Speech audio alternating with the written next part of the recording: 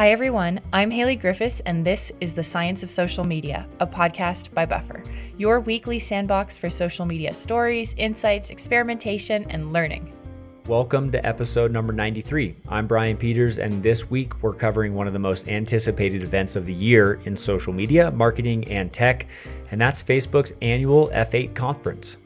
Every year, the global developer community gathers in San Jose for F8, a two-day event where developers come together to explore the future of technology. And just like years before, the 2018 F8 conference did not disappoint. Lots of big announcements for us to cover today. Yep, and the best part is that I watched the entire conference over Facebook Live from the comfort of my couch. Gotta love technology. Let's kick off the show, shall we?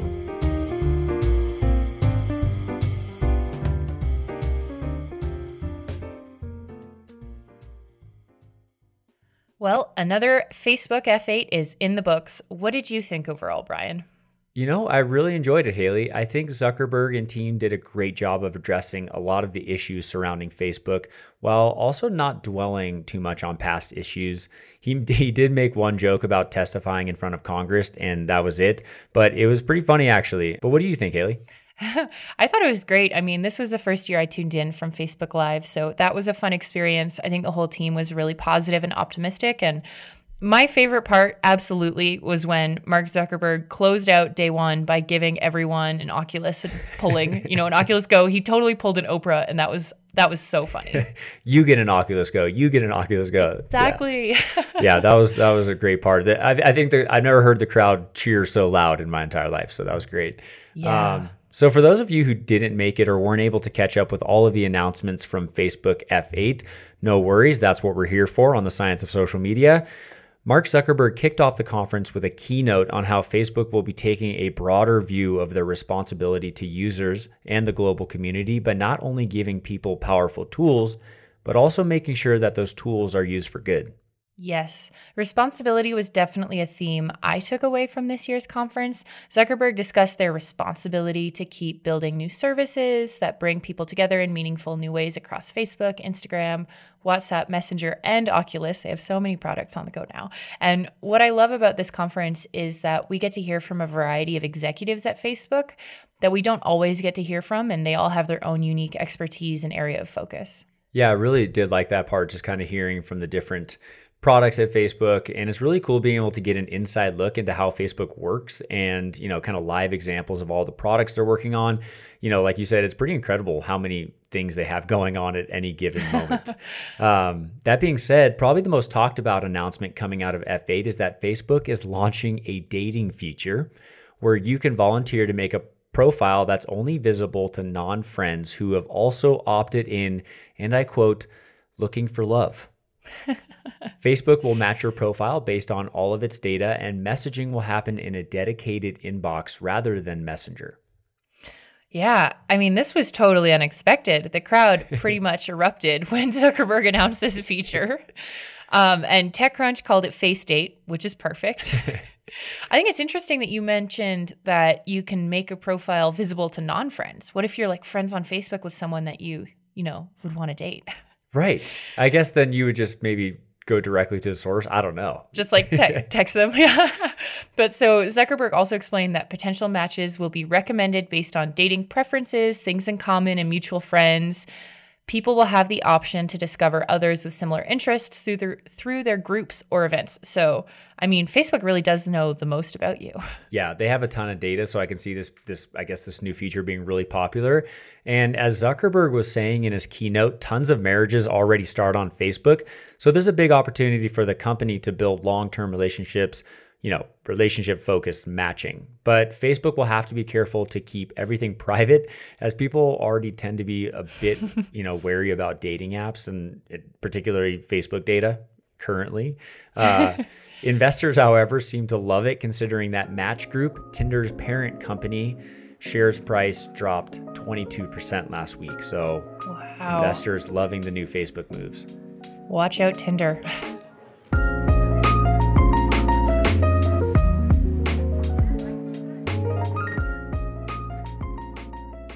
The second major announcement from the F8 conference is that Facebook is building a clear history feature. So this will be a new privacy feature that will allow users to delete data that Facebook has collected from sites and apps that use its ads and analytics tool.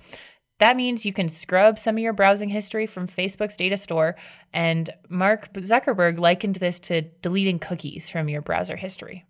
See, this one I feel like is huge for marketers, and it was such a kind of low-key announcement at F8. Basically, it will allow any visitor to your website to essentially clear their browsing history with you within Facebook. In other words, erasing all of the data that you've collected or potentially have collected through the Facebook Pixel. And I think this is super useful feature for those, concerned about their data privacy. And I think it's a great thing that Facebook has implemented something like this. But what some people don't realize is that it'll make your Facebook experience much less personalized, which I think that we do take for granted sometimes. Absolutely. I mean, as much as I don't like Facebook having too much information on me, I do click the ads that they give me sometimes. Exactly. They're really good. It feels like for marketers, maybe it will just be a matter of tailoring posts more, trying to get people back to your website so you can get that information on them again. I guess we'll see how often people really do clear their history. Right. I guess that's a good point. Yeah. I don't really clear my history too much in my browser. You know what I mean? So yeah, I'd say maybe twice a year. I should probably do it more often. Exactly. So maybe, this seems like a big move up front, but maybe it won't have such a big impact that it seems like it will as of now. Yeah, definitely. And the interesting thing here is that the main reason for this move is that Zuckerberg faced tons of questions from Congress about data it collects from around the web.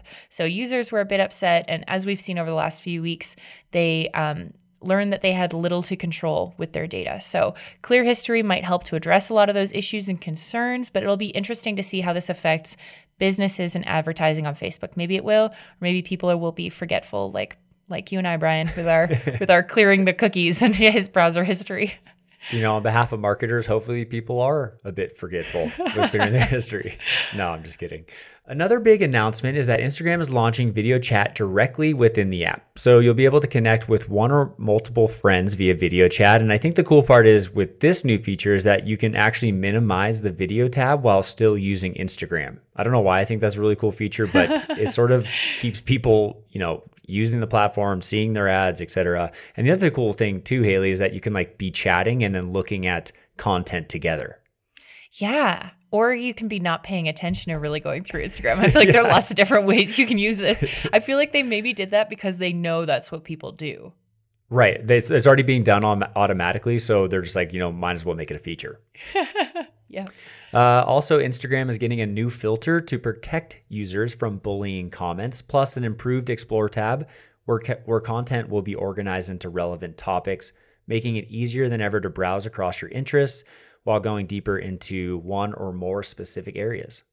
I can't wait for that. I think the Explore tab is great. I always find such awesome content in there that I end up following these users. It's the same with following hashtags for me. I end up finding all this new interesting stuff. Yeah, I totally agree. I didn't realize how cool and useful Explore tab was until this year, and that's pretty much where I spend most of my time.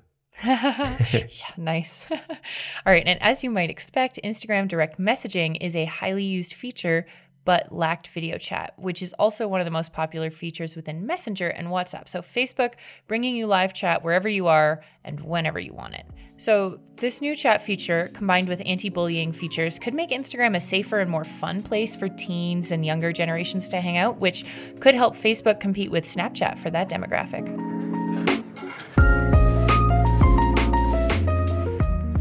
This next announcement is what we were anxiously waiting on here at Buffer, as a lot of it has been up in the air over the last few weeks. So Facebook announced that it will reopen its app review process following the pause it took after the Cambridge Analytica crisis. So very welcoming news for us as developers and for our customers that rely on the Buffer tool to succeed on both Facebook and Instagram. Yes, we were also excited to hear this. So basically, after the Cambridge Analytica event, Facebook shut down the review process for apps and began to roll back a lot of the access that it gave to third-party tools through their API, which is totally understandable. Facebook couldn't risk another app slipping through the cracks and selling user data. But it also has to keep developers loyal to its platform and so that they can keep building features and experiences that attract users. So it's great that they're, rolling back on some of that right now. Yeah, and it was a bit scary at first here at Buffer, but now that it's behind us, I can absolutely see how this will eventually make the platform a better place for both users and developers. And as Facebook marketing partners here at Buffer, it has been great to see the response from Facebook on this and how they are embracing the developer community and really building out these tools that will, be healthy and great for everyone long term. All right, let's talk stories. Not Instagram stories, which we love talking about, but WhatsApp status, which is exactly like stories. In what I thought was one of the biggest announcements of the day, WhatsApp status now has over 450 million daily active users. Wow. That is well over twice as large as the user count of Snapchat's whole app. And WhatsApp is also adding stickers and group video calling and all those cool features. I absolutely agree with you, Haley. That was so incredible. I did not realize that WhatsApp, particularly their status feature, was so popular and so widely used. I also always forget how massive WhatsApp just in general is. Yes. And this is coming at a pretty interesting time too. Snapchat just released their Q1 earnings last week where it reported its slowest user growth rate ever. Meanwhile, WhatsApp status continues its explosive growth. Part of that growth is because WhatsApp is one of the first chat/stories platforms to go global, giving their users a ton of different features and ways to connect with friends and family. So, any listeners of our show, if you're a WhatsApp user, you are definitely on the upward trend. Yes. And on the Instagram and Facebook stories front, not a huge feature, but you can now share directly to your stories from apps like Spotify, SoundCloud, and GoPro, and they're adding in other apps soon. So it's cool because this is a perfect example of Facebook watching trends among their users and then building new features. I mean, how many times have you seen someone share a screenshot of what they're listening to on Spotify to stories, right? Yeah. I see it all the time. And fun fact, I actually was so excited about this because I always just take screenshots of what I'm listening to on Spotify and just post it to Instagram stories. But this morning I tried out the direct from Spotify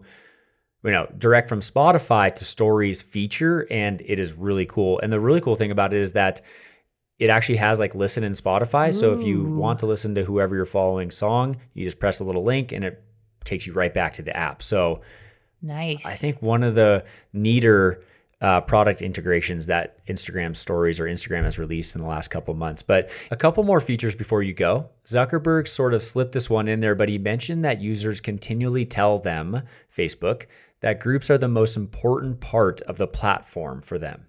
Yeah, that's awesome. So Facebook will be rolling out a dedicated groups tab within the Facebook mobile app that will allow you to quickly access your group. So as marketers and businesses, either starting a group or being an active member in multiple niche groups, it's becoming hard to ignore groups in 2018.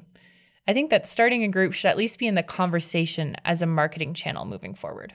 Yeah, exactly. And I think we've talked about this before, or no, we were mentioning this in our Instagram live, is that if you're not finding too much success with the Instagram or Facebook feed, it definitely might be worth considering starting a niche group so you can connect with your most loyal customers and build a small, more niche community, like you said, Haley.